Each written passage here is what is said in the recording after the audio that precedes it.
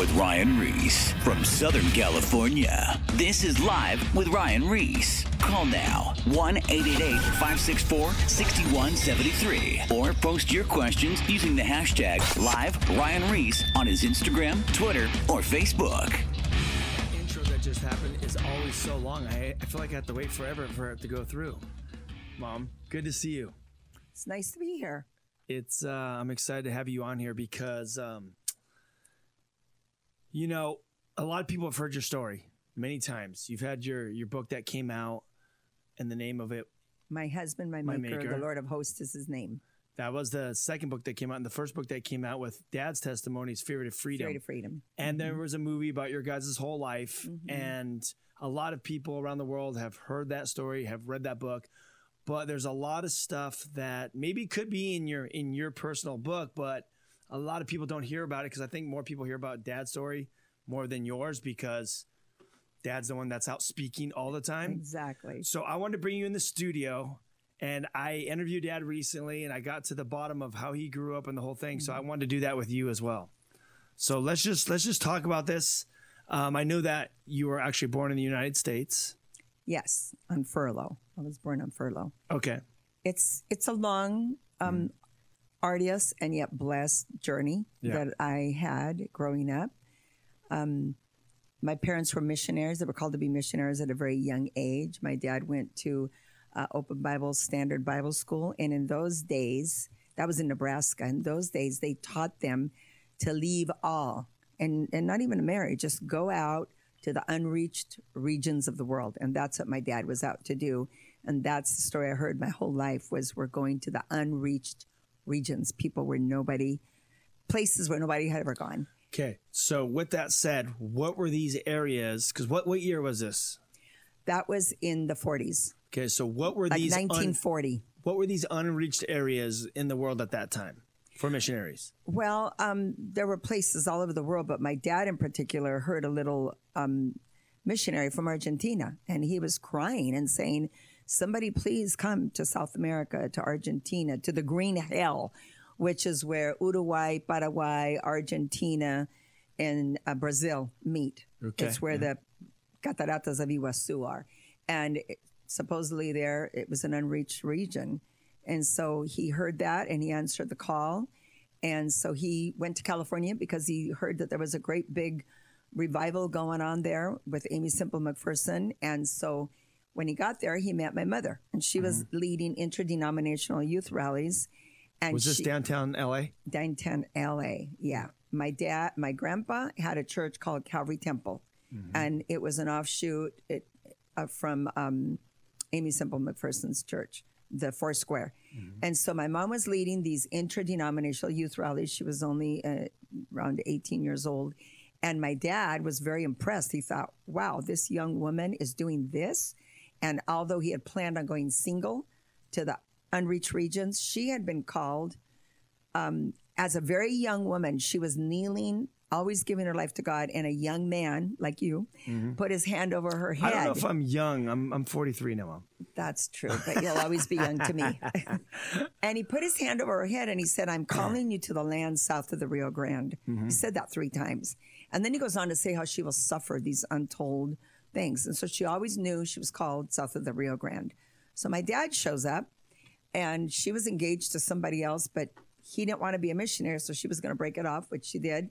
They met, and in a snap, they just connected, and my dad said, would you like to go to reach the unreached regions of the world? So when he asked her, was this, he liked her, or was he just asking her? I mean, he had something for her at this point. He said when he saw her, he saw an angel coming in dressed in white. Right. My mother said So she he's didn't like- look like an angel dressed in white. But anyway, but she says he never said, I love you, I'm attracted to you. He just said, will you go serve with me? Yeah. And that's all she cared about. She wanted to go and serve. She thought, here's a handsome young man, loves the Lord. He's going to give his life. And what's important about their call, which I really want to stress today, is that it was for a lifetime. It wasn't just to go do a little 1-hour tour or 2 hours. Yeah. And I grew up knowing that when you give your life to God and when you have a call, it's for a lifetime. It's the call to reach the lost for the rest of your life, because that's what God's called us to do. And it was interesting back then is because when you would want to go like overseas, or not even overseas, but like down to like, say, to this place, the Green Hell in South America, what was the process? How would you even get there? Because it's not like being a missionary now, just jumping on, on a plane. Right. What was the process back then? Well, it was very complicated. What they did is they, after they got all their packing done, because they got married almost immediately after they met, just a few months later. And then they went to Corpus Christi, in Texas. Yep. Yeah. And that's where the ships would arrive. Really? All different types of ships. And it was during World War II. Jim Elliot and his wife and them were in Ecuador. And we were actually in South America when he was martyred. And we knew about them. We knew that they were there. And my dad was out to do the same thing. Go, and if you're martyred, whatever. But you go and you serve the Lord. So there were like Indian tribes that were like cannibals, right? Yeah, that's where Elizabeth Elliot and them went. But my dad had heard about Argentina, the Green Hell, so he was on his way there. And my mother was like, let's do it. So they were waiting for any kind of a freight train, ship to pick them up. Well, the ship they were waiting for was sunk at war. All the ships were being used in the war. Even the Queen Mary was used in the war. Wow. And so then another ship was supposed to come, and it never showed up. So finally... how long were they waiting there? For months. Months? Yeah. So my mother said she would play chess every day, just waiting. They're looking, because that's how you traveled in those days. To travel on an airplane was luxurious. It was something people with money traveled on airplanes. Right. We always traveled on planes. On ships. And so finally they did have to take a plane, and this plane stopped in every single port going all the way to Central America, dropped them off in Colombia. That was the end of the road for them. Got it. And so when they were in Colombia, they did what all missionaries do and always did, is they would go visit mission stations. So they went and met some missionaries down there, met a lot of different missionaries, and they told them how there were all these places in Colombia that they didn't have to go to Argentina, and they didn't have a way to get to Argentina. Right. There were all these places in Colombia where they could get some land. One guy offered $1,000 for a piece of land on the top of the freezing cold Andes Mountains, and different ones offered things. But they ended up going to this one place where they said it was the jungle. Nobody had ever spread the gospel there. And it was El Secreto, Colombia, which is right in the heart. It's where the Amazons start and the Andes end. So to get there, how would they even? Okay, because they're in Bogota, right, the main city. They land in they landed elsewhere, but they went to Bogota, and they had to go on trails, horse trails, and these horse trails were through the jungle, 2 to 3 feet wide, and they're next to rivers. And there are so many stories. My mother talks about stories when they were going on a horse trail and maybe a nanny or somebody just fell over with a horse. This actually happened into the river. And the nanny was hanging on from a bush. Just the typical story that you see in movies, That's and crazy. The horse went down. And so they finally, by horse trail, we have pictures of that, ended up in this place that was, my mother said she saw this hill and these 2 giant rivers, because Colombia is the land of many rivers. Mm-hmm. They just crash right in front of the mission. And she goes, that's the place. That's right, because those 2 rivers do meet together before the big bridge. The Upi and the Lingupai, you've been there. By that bridge, they connect right there at the bridge, right? And those days there wasn't a bridge. They just, it's just a big they would just, on a cord, on a cable, they'd take them across. How long did it take them to get there?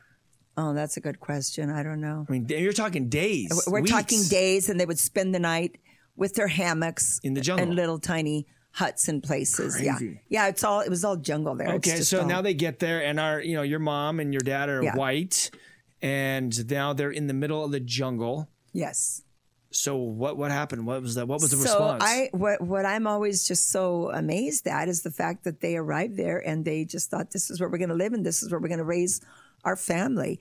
And by mule train, they started bringing in the brick, everything they needed. They cut down the forest, and out of the wood, they made the mission out of brick that the mule trains would bring in on these little skinny trails. A lot of times the mules would end up in the river. Wow. And so they just started building the mission. Now, the people all around there had been visited by the priest, the Catholic Church. And as in many places all over the world, the Catholic Church would become was the enemy of Christians. And so in the time that they were there, they actually had a letter that came from Rome that was brought to, and we have that letter that was brought to that region, and somebody brought it to my parents, and it said there, eliminate all Protestantism in the area. Why? How come they wanted to get rid of all the Christians? The Christians, because the Catholics wanted to dominate. These are those real Catholics that go out and they kill in order to have people. Because a lot of that stuff was happening too, even before that in Europe and all over the world. Yeah, and what they were doing, the priests would go. We have pictures of a lot of this. Well, we have pictures of all of it. They would go out and they'd put holy water on the people and say, "Go out and kill in the name of Jesus." Heavy. And so they lived under that, but they didn't arrive like Christians coming to save the world. They arrived like people just coming to help and educate. So they started a school. Yep. There was no school in that area for little kids, and they would teach them whatever they needed to learn, but also they taught them the Word of God. Yep. And they hired people from all over the jungle to come and work there, the cook, the teachers, everybody. We have pictures of all that. Yeah. And my dad had learned how to pull teeth, and he'd learned how to do small operations. And so a lot of people called it the hospital. There was nothing around there. Like one guy got bit by a snake, and my dad literally put Novocaine in his arm and cut his arm off. And so they just thought he was a doctor, but he would call doctors and say, "What do I do?" And they taught him how to pinch the Oh my goodness. the blood. So he was known as, and he'd pull teeth. Yeah. And in that, my mother gets pregnant with her first baby, Yep. little Rachel, and she rides horseback on her way to Bogota on all these dangerous trails. And when she arrives in a certain little village, she ends up losing the baby there. Just from the intense horsebacking. Yeah, no hospitals, nothing. She just had the baby by the side of the road with help from the natives around there. Oh my gosh. Yeah, and they buried the baby there. There. Yeah, and so she went back and they built apartments and things over there. But they buried the baby in the heretics' graveyard because the graveyards were for the Catholics. And the Catholics didn't really have churches there. They were just priests that would go out and tell everybody you're a Catholic and anoint them, and they didn't really know anything, put holy water on them. Yeah. So she lost her first baby there. I thought that was just interesting that because, like I said at the beginning, they had a call for life. They didn't even dream of going home. Yeah. She just lost the baby. She said she thought, this is what happens here all the time, and it's happened to me. So then they were continuing to build the mission a little bit at a time, cut down the trees, and with native people all around helping them. And the people, of course, loved it because it was a school. Right. So the priest and the people that were against us, there was a revolution going on there that started in the 40s. It turned into what's today the drug revolution. But in there, it was a revolution with two factions of the government. Okay. And so... so during that time, so they're building the mission, the slowly, school. and people, they couldn't touch the mission, any rebellious people, because it was a school for the kids, and the people would have turned against them. Right. It's kind of like Jesus' days. No one wanted to touch Jesus because the people would turn against him. Exactly. Same concept. Exactly. So now, you're not that much younger than your sister. Oh no, actually. So then my Shirley sister, was next. yeah. So my sister was born, and my mother went. She got pregnant with her, and then she just went early to Bogota, very carefully, and had the baby in Bogota, and she was born okay. And then my parents came to America. Yep. On a furlough. They used to call it a furlough. About every 5 years, missionaries would go on furlough, which means you come to America and you stay here for about a year. Oh, really? That's what that is? Yeah, Okay. just so that you don't get... A lot of times people can just get kind of sapped into the life where they live. Yep. And it was just to remember who we are. We're Christians. We're missionaries. We're there to share the gospel. And they'd visit people. We got to visit our cousins for the first time when I was 4 years old. I got to see my cousins. So they just... So my mother got pregnant while they were on furlough. And that's when I was born here. Wow. But then we went back on another furlough when I was 4 years old. Got ahead of myself. Yeah. So when you went back after the furlough. Yeah. So then what was the process after that? Because I know that they came to the mission. So we went back and we basically grew up in the mission. I have pictures of me barefooted running around, and mother would take us down to the river, to swim in the river every afternoon. And my mother taught school and had a nanny take care of us while she was teaching school. but they started killing, getting closer and closer to the mission, and they started killing Christians everywhere, all around. And the rebels would use religion to kill, and the priests would use the rebellion to kill anybody who was anti-Catholic. Everybody just used each other just to kill. Just to kill. And so basically, my mother talks about a friend of hers who had long blonde hair, and she was drugged by the streets with her long blonde hair because she was a Christian. There's a pastor that my mother talks about. I have hundreds of letters that she sent to my grandma. There's a pastor that they went in the church and they cut him up in pieces and handed the pieces of his body to the people that were there. There's another pastor that was buried up to his neck and asked to.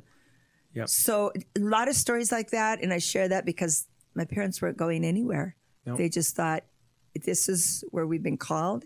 And my mother with her babies out in the jungle. Well, I know, because you're white, you're in the middle of the jungle. Exactly. And you guys were the only white people probably out there at that time. So you guys stuck out like sore thumbs. Yeah. But yet all this persecution stuff was going on. And I know that they actually showed up at the mission and imprisoned your dad. Yes. And your mom, right? So how'd that go down? No, just my dad. So there came a day, my mother actually recorded this word for word. She was having a birthday party for my sister. It was November 8th.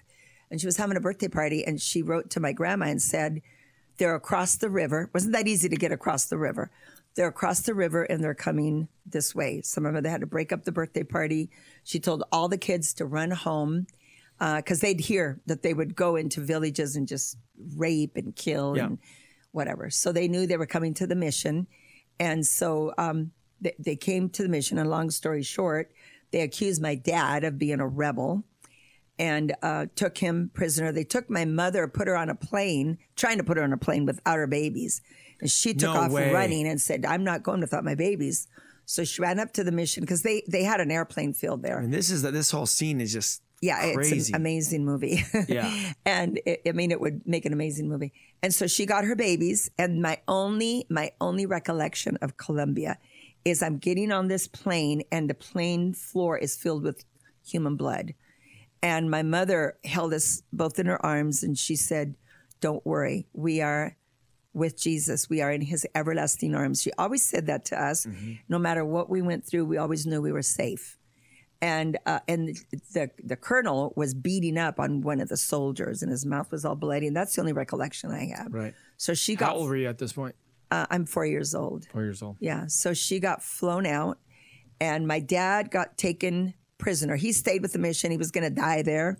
And they burnt the mission. It was all made out of brick, but all the doors and windows were wood. Right. And the floors were wood. So it went up in flames. Just years and years, 9 years of work. And they took him and they put him in a prison in Villavicencio. They actually put him with other men from the area in chains.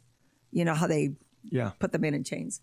And carried him across the Andes Mountains on foot. On foot. Not the tall Andes Mountains, but the shorter ones.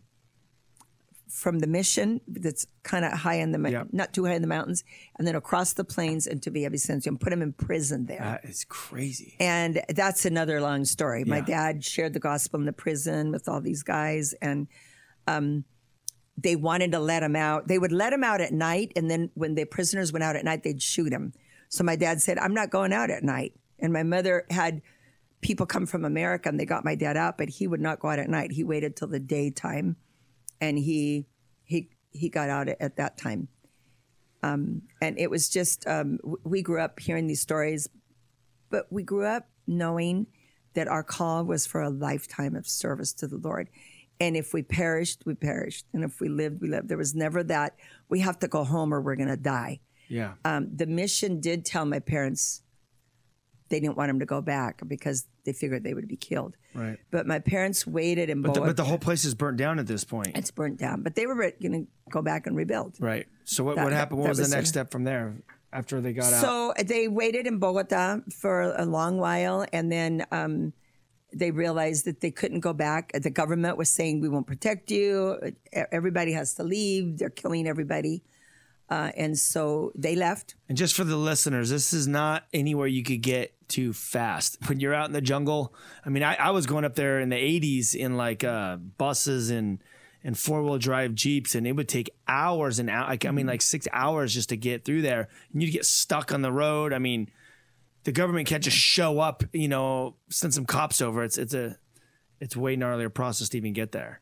So, yeah, this is in the heart of Colombia. If you look at the map, one side is all high Andes Mountains. The other side is Amazons, rivers and Amazons and animals. And so this is in the very heart. And it was before there were roads. That's what I'm saying. Before there was electricity, water, anything. So then they went back to America, but never with the intention of staying. Yeah. They were lifelong missionaries, and they were that till they died. And some missionaries my dad was looking to see where they could go while things settled down in Colombia so they could go back. And so this missionary needed help in Jamaica. So he went there for a few months. And I remember that, going to Jamaica. And my dad was serving in Jamaica for a few months until something opened up where he could go serve. And the Lord opened the doors to go to Chile. And his call, he always knew, was South America. Yeah. And it was also Argentina. So he thought that's close to Argentina. And my mother's was south of the Rio Grande. So they went to Chile. And it was totally different. Chile's, not that Colombia wasn't beautiful, but where they ended up in Chile was a city. Right. A big, beautiful Spanish city, just a beautiful place. And they wanted to work interdenominationally there. So because they were in town, and there were other churches there. So they started a Bible school in Chile so they could work with all the churches that wanted to come and study there. And so we were in So how do you, by the time you get to Chile, are you like 12? 4. Oh, you're still 4. Yeah. So this is all during that one time? Oh, yeah. They were lifelong missionaries. Okay. So I remember. But you spent a lot of time in Chile, though. Another 9 years. Yeah, that's okay. Yeah. So, and like I said, they were never had any intentions of ever leaving being missionaries. They just said, wherever God takes us, he takes us. While they were there, they planted churches in all South America with the students from the Bible school. They also had a day school like they had in Colombia, planted churches in every country. And my dad would travel to every country, including Argentina, including to the Green Hell where he had wanted to go originally. And we have pictures of all those churches and me as a little girl standing there with all these people from southern Chile to northern. The driest desert in the world is northern Chile. North, huh? Yeah. The south is filled with volcanoes. Chile's the most beautiful place. Yep. And my dad always had a call, and my mother, to work with the poor. Yeah. I remember going down there. Yeah. And my dad was asked to be the overseer of all South America by the Church of God, which was the one in, not in the one in Anderson, Indiana, but the other one. And so, but he never wanted to do that. He never wanted the politics of church. He just wanted, for him, sitting up in the Andes Mountains having a cup of mate with a bunch of Indians, that was life. And that's where I get that from then. I don't want the politics. You know your grandpa. Yeah, no politics. No. So, but what was interesting about Chile is that the church bought a house that had been, there had been a demon possessed, not just demon possessed, he was like a witch that lived there. A warlock, they call him. A warlock. So mother, to her, all that was normal because we'd gone through a lot of very strange things in Colombia and also there. What was happening in this house? So when we got the house, my mother took us through the whole house and she told us there was a guy here, a warlock, and she showed us, he had a room with these little squares and in it were plans, like maps. And if you opened them up, it was a picture of a demon. He would see these demons and he would draw them. And my mother showed us these drawings of these demons. And she told us, we have nothing to fear. So they took everything out, burned it all, anointed the entire house with oil. And my mother's and dad's bedroom was on one side of the mission, and Shirley's and my bedroom was on the other side of the house. So I want to explain something. When we talk about anointing the house with oil, we're not dousing the whole house in oil. No. You're just for the listeners that are learning how to anoint houses. You basically get the oil. You just dab it on your finger and you touch each corner of the room, and then you basically pray. And because the oil represents the Holy Spirit, and you say, God, This is your home. In the name of Jesus, remove anything that is dark, anything that is not of you, and just split the sky and send your Holy Spirit and fill this house. That's how I grew up. You pray. Yeah. You anoint the house and pray. And you my can do that mother- now in your house. And I did that with you kids growing up. Yep. I did that when I felt strange things happening in the house. I did that in your bedroom a few times. Yeah, I still do that in my bedroom sometimes. So you guys anoint the house, And then we'd have all- Was there and- still supernatural things happening? Yes, Like and what kind of they things? would have all night prayer meetings. Yep. And my mother would put us to bed, and she'd say, "You have nothing to fear." Truthfully, my sister and I were scared to death. Of course. But she'd anoint us with oil. She says, "The Holy Spirit is with you. You are His. Nothing can happen to you, and you are safe in this room." And she'd go out of the bedroom, and they'd go, and we could hear them praying down the hallway.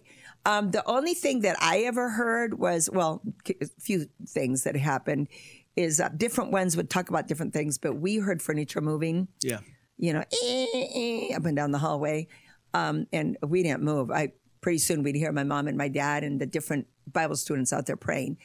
We heard the bell. We had a bell upstairs that we'd ring for lunch. Mm-hmm. We'd hear the bell ringing all by itself. The scariest thing that happened to me is my mother left us with some caretakers, some of the students Yeah. one night because she went to teach and my dad was gone too. And she left us in the house, and it seemed like a big house to us. We were little. Yeah. And I heard somebody knocking at the front door. And so we all went running. We were kids. We're running, sliding across the hallways and open the door and there's nobody there. But the weird thing is to get to the door, there's like a hallway. So there's no way this person. So we closed the door and then we heard the knocking again and we opened real fast and there's nobody there. And I was chill running up and down. So we did the same thing my mom and dad always taught us to do. We just started praying. In the name of Jesus, get out of here. This house belongs to us. It's not yours.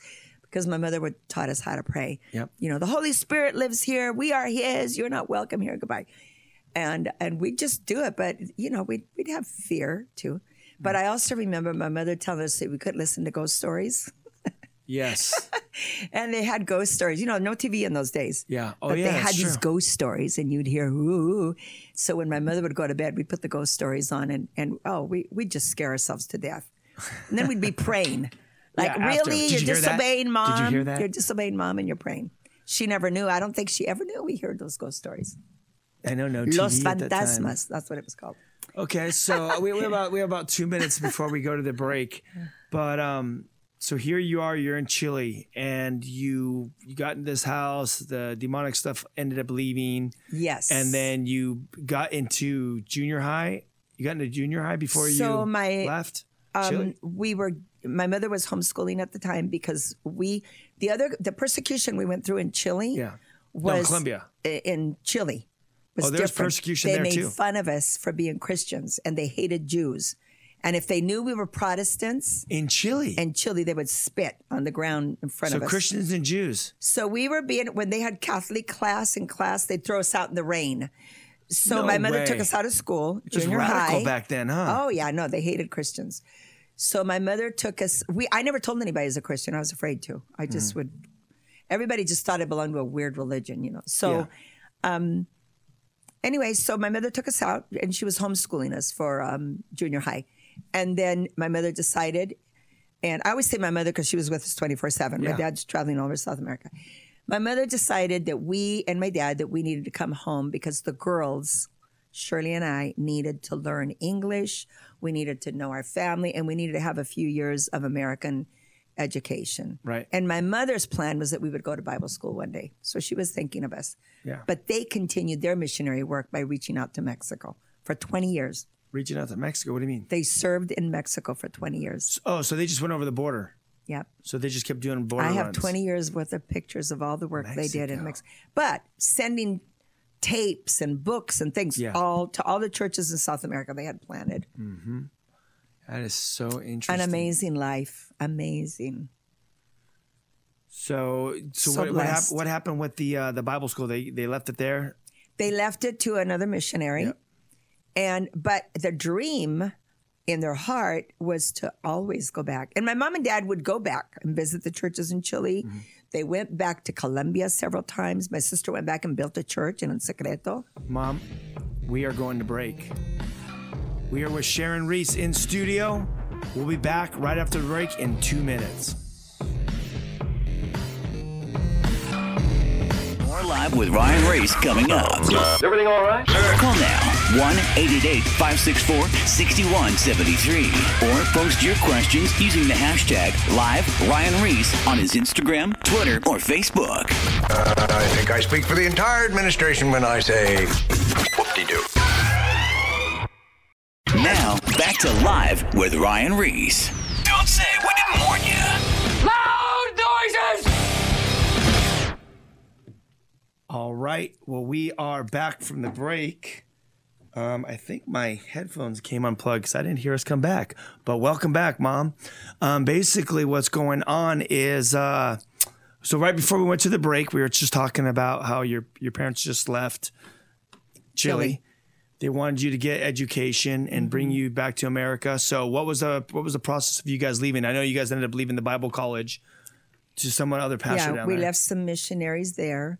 And then the idea was to never leave the mission field, that we would come back and get educated, and my parents would continue visiting the churches in Chile and going back to, in all over South America, actually, and then going back to visit the mission and possibly rebuild it someday so it could be used, because that property was given to my parents. Yeah. And so the idea was to go back and rebuild it. So I always heard that, we're going to go back and when the Lord opens the doors and we're going to rebuild that place. So you've heard this growing up, but then when you come back, you get plugged into American culture. We got plugged into American culture. We did our junior high, part of our junior high and high school here. And it was just a beautiful time here in America, because in South America, we didn't go to special missionary schools. We went to the regular schools where everybody goes. So the history down there was about Spaniards raping the Indians. It was just a horrible history. Yeah. And then we come to America, and here I learn about the Pilgrims and that they were Christians, and America had a Christian foundation, just such a beautiful heritage. And then I met all my family, which Mother always kept us in contact with through letters. And when we would go home every 5 years, we met our family. So we got to attend my grandpa's church, Calvary Temple in Los Angeles, right in the heart of LA. Yeah. What's it called? Angelus Temple or something? No, they were an Angelus Temple, but then my grandpa started his own Calvary Temple. Okay, got it. They were three: Angelus Temple, Bethel Temple, Calvary Temple. My grandpa was Calvary Temple. Awesome. Big church, huge church. And we were just so blessed to be around all these people that were related to us, that were our blood, and they were all Christians. Yeah, your whole side of the family, they're all pastors. They were all missionaries, pastors. Not all of them, but most of them. A lot of them. We'd get together, and just the most beautiful memories. My grandma would sit at the piano and she'd sing about heaven. Is this Grandma Kopp? Yeah, she'd sing about heaven, and she's the first one that introduced me to that eternal perspective, where I was thinking, before I thought I'm going to die in South America somewhere, but she would say, heaven's so beautiful. And she wrote a song, Some Golden Daybreak, we shall see Christ, break through the heavens with power and glory, some golden daybreak. So she'd make us all get in a circle. We'd all sing together, and she'd talk about Jesus and his coming back. And that eternal perspective she put on my heart is what has guided me through my entire life, and is guiding me today as I face the things I'm facing today. Yeah. So just that whole thing about being with Jesus forever and ever, just a different perspective. In South America, I was learning Jesus is with us and he's going to keep us. And here I was learning, hey, eternity is going to be really cool. So, and she taught us to bake and just homemaking things that were just so precious to a young girl like I was. Taught an aunt that taught me to sew, and it was just a beautiful time with family. I always had lived in a mission. In a mission house. Oh, it's a whole different dynamic coming to America. Yeah, and I remember we lived in this little tiny house behind my grandma's house, and it was just like a one-bedroom house. We'd actually have to put out a cot to sleep, and it was humiliating. We're in America, but we're living in this little house, and I was used to living in big missions. And I remember I didn't want any of my friends in school to know that I lived in that little house. Yeah. I wanted to think I lived in the big house where my grandma lived. Just kind of a little thought. No, that's it was good. It was good for me. That's very interesting. And my mother decorated it beautifully, and it was just, humble, very like poor people live, you know, but it was very decorated, very beautifully. The church gave us furniture and it was just really nice. That's awesome. Yeah. So, and we got educated. You're in high school. So we're in high school, and my mom and dad had taken us to visit all these Christian colleges across America because she wanted us to be educated in Christian colleges. Yeah. So we're in high school, and my plan always was that I would go back to the mission field. It was my life. It was my home. America was like where you go have fun. It was beautiful. It was great. But I would be going back. I would go to Bible school, and I would go back to the mission field. And then I met Dad. So now how did this go down? Because I interviewed him. How did you guys meet exactly? I was sophomore. We were both in school, freshman and sophomore, in high school in Baldwin Park. And I just saw this Spanish-looking guy, and I was very attracted because I like Spanish boys. Yeah. And he would just smile at me and look at me up and down like he liked me. And I thought, okay, he likes me. And I thought I like him, but nothing happened. I mean, and I would see him get in fights, but a lot of kids got in fights. Mm-hmm. So to me, it was natural. And I just didn't think much of it. But I thought, wow, every year, sophomore year, junior year, senior year, I dated other guys in between. I had one boyfriend that I dated a lot. Because I was just young and I had no intention of marrying or anything. I was on my way to Bible college school, and to be a missionary, period. So then my senior, he escorted me to homecoming. I was the homecoming princess. And he just took me home and dropped me off after. He didn't take me out to dinner, nothing. So I thought, he's not interested. So that was it. And like I said, I was on a mission, and that was to be a missionary someday. So he... our senior year, for the graduation party, we went to Catalina. He gets on the bus where I am, and he sits right next to me. And so wait, this is the senior trip. Senior trip. And I'm thinking, what is with this? Do you have a boyfriend? You don't have a boyfriend at this time? No. So we spent the whole time together on this ship. And he's trying to kiss me, and I'm just like, I don't get this guy. He had 4 years in high school to pay attention to me, and so I just thought he just wants to be with me right now. Well, then it turns out that he tells me that he's going to be a Marine. So I thought, okay, he's gone, but he gets my address. So we're writing back and forth. So we're writing, and he's telling me, when I get home, I'm going to marry you, all this stuff. And I would write him, I call them today epistles, probably 6 pages about God, you know. I can't get married. I'm going to be a missionary. I'm going to South America. I'm going first to Bible college, blah, blah, blah, blah. And he would say, you can do whatever you want, but you're going to marry me. He's determined he's going to marry me. And he would say, because he was a heathen, he didn't know God. He'd say, well, I'll just have to get you pregnant, and then you'll have to marry me. I'd say, you will never. He would say that? You will never touch me, ever.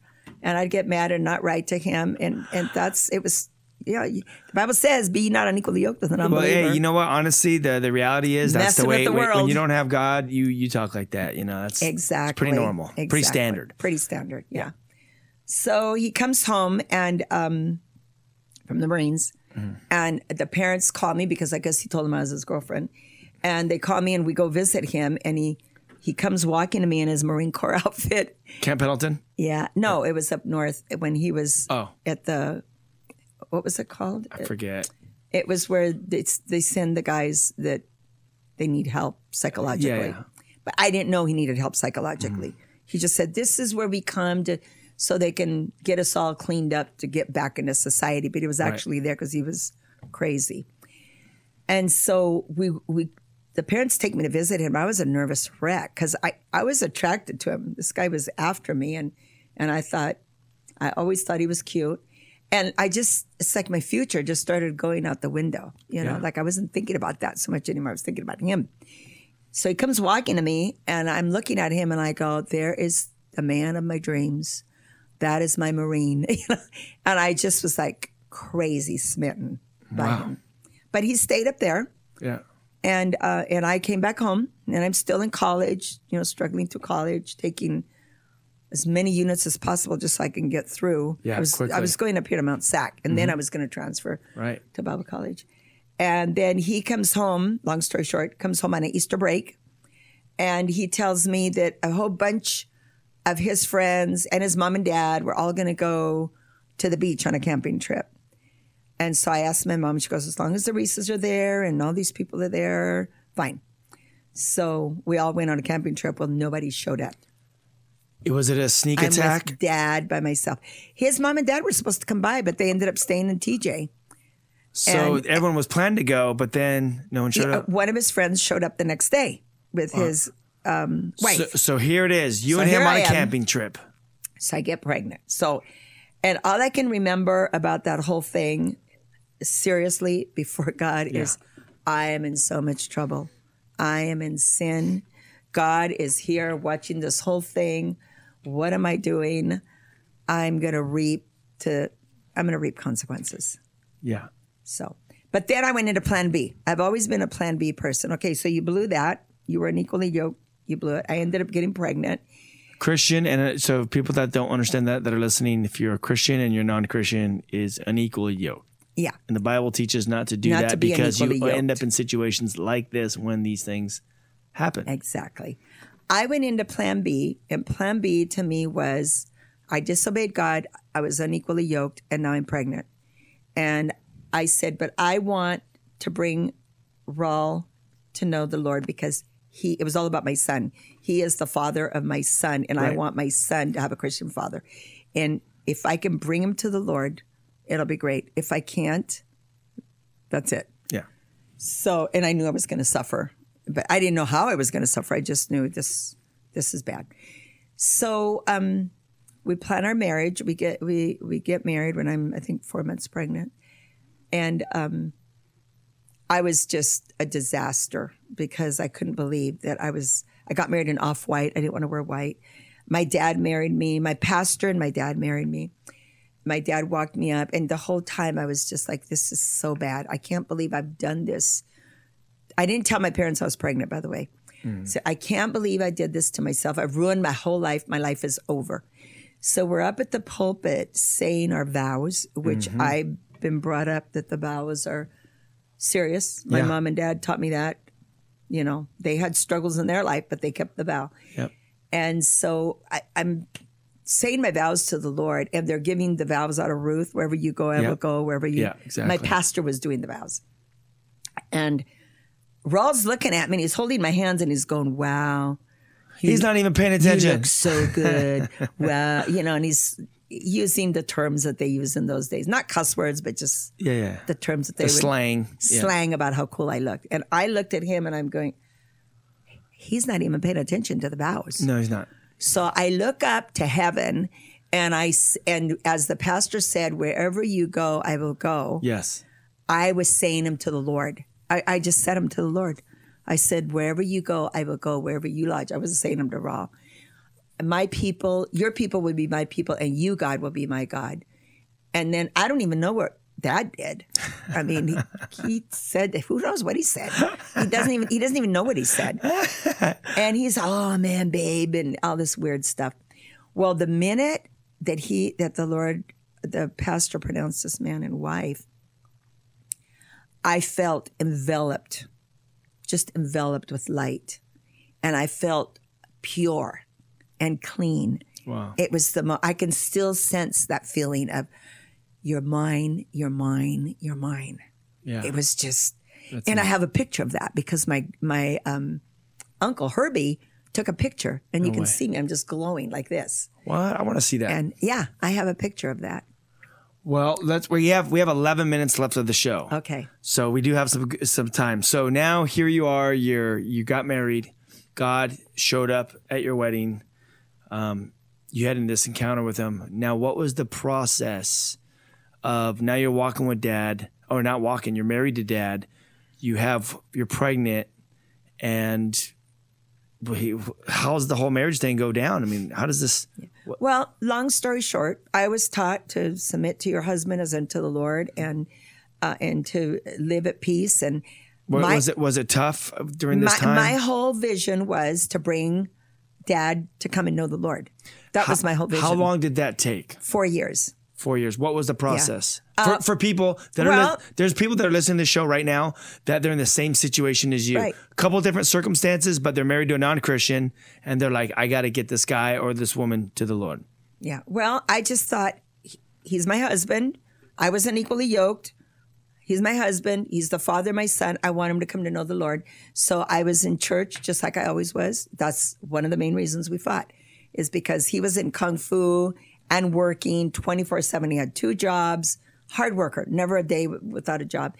And he never had time off, so he wanted Sunday off.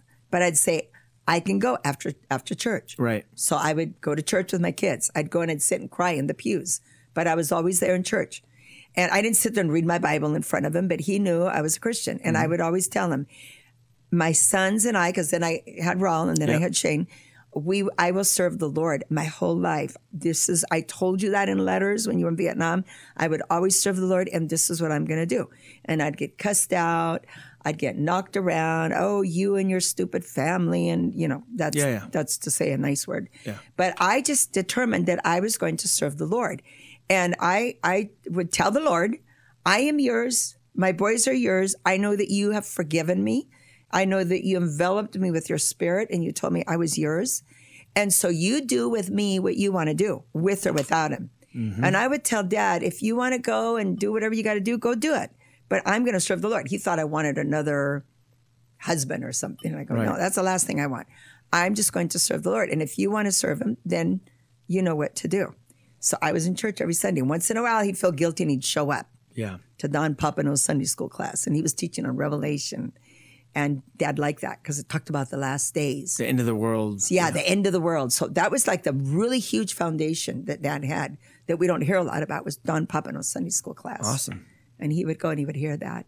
And then one day, I was in my heart planning on leaving Dad. Just because the whole home situation was pretty bad. I saw that the boys were getting affected by it. Yeah. Well, they were watching him be aggressive. He took Raul Jr. one time and threw him down the hallway.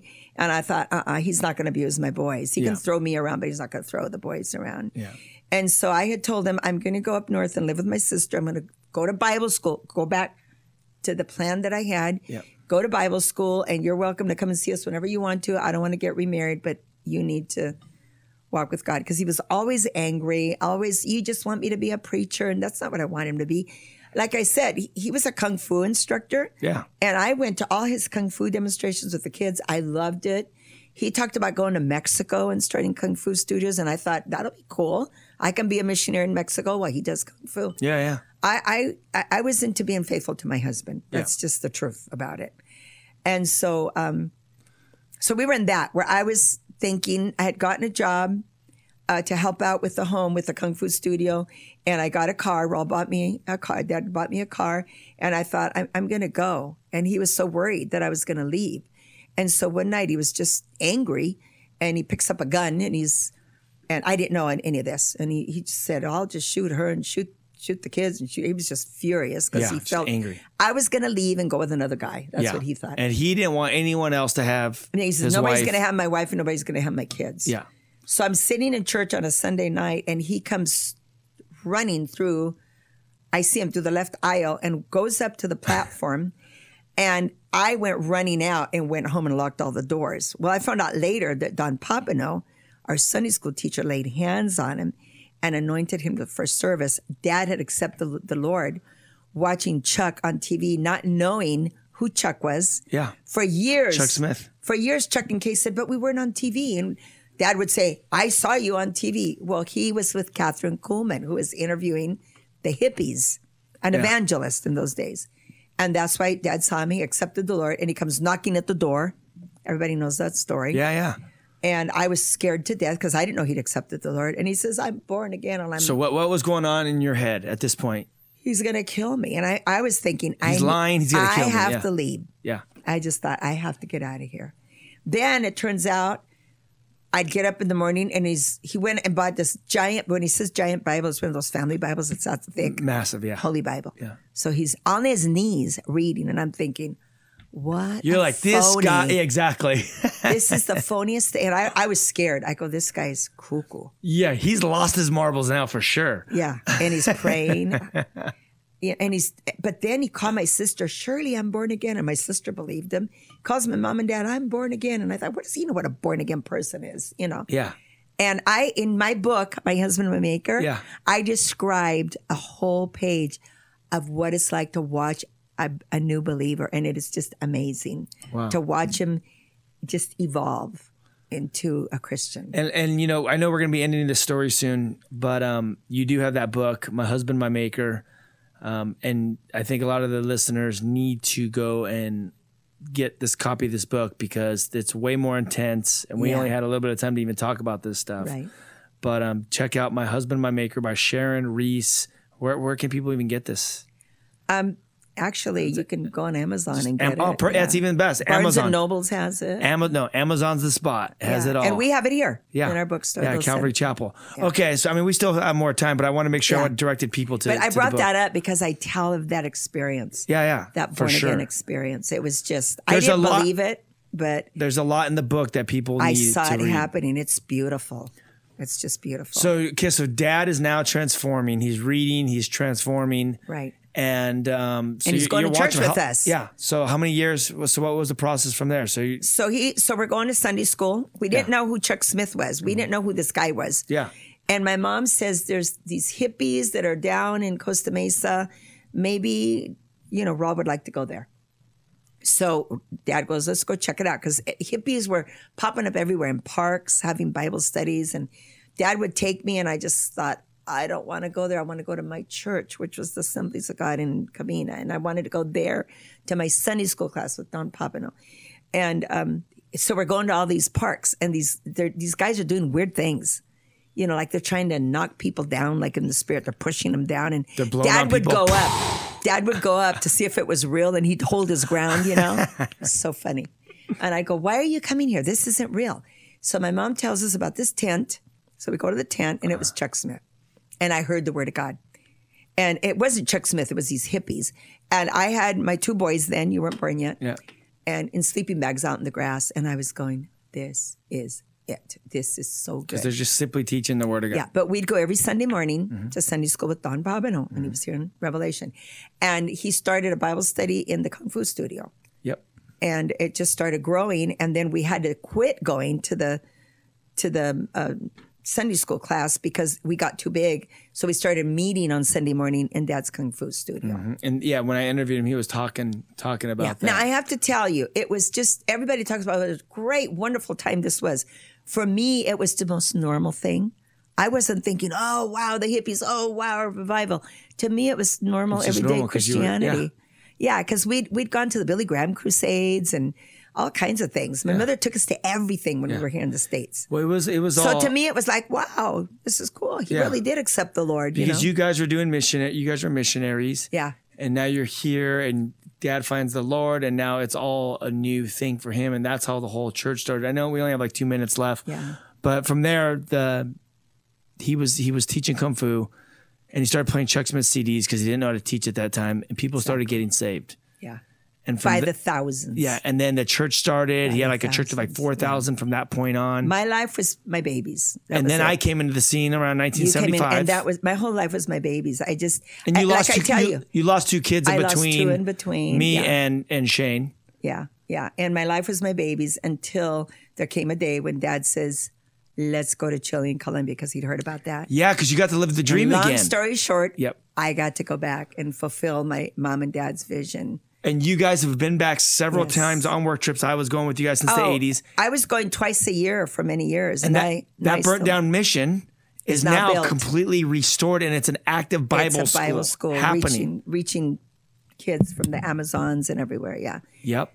Yeah, and so I've been and there's another Bible school in Santiago, Chile. We have 3 Bible schools, 2 in Colombia and 1 in Chile. And because of my dad and your ministry, there is several churches all through South America now. Oh, yeah, many. Yeah, and we work with Lucho in Peru, Pastor Lucho. Yep.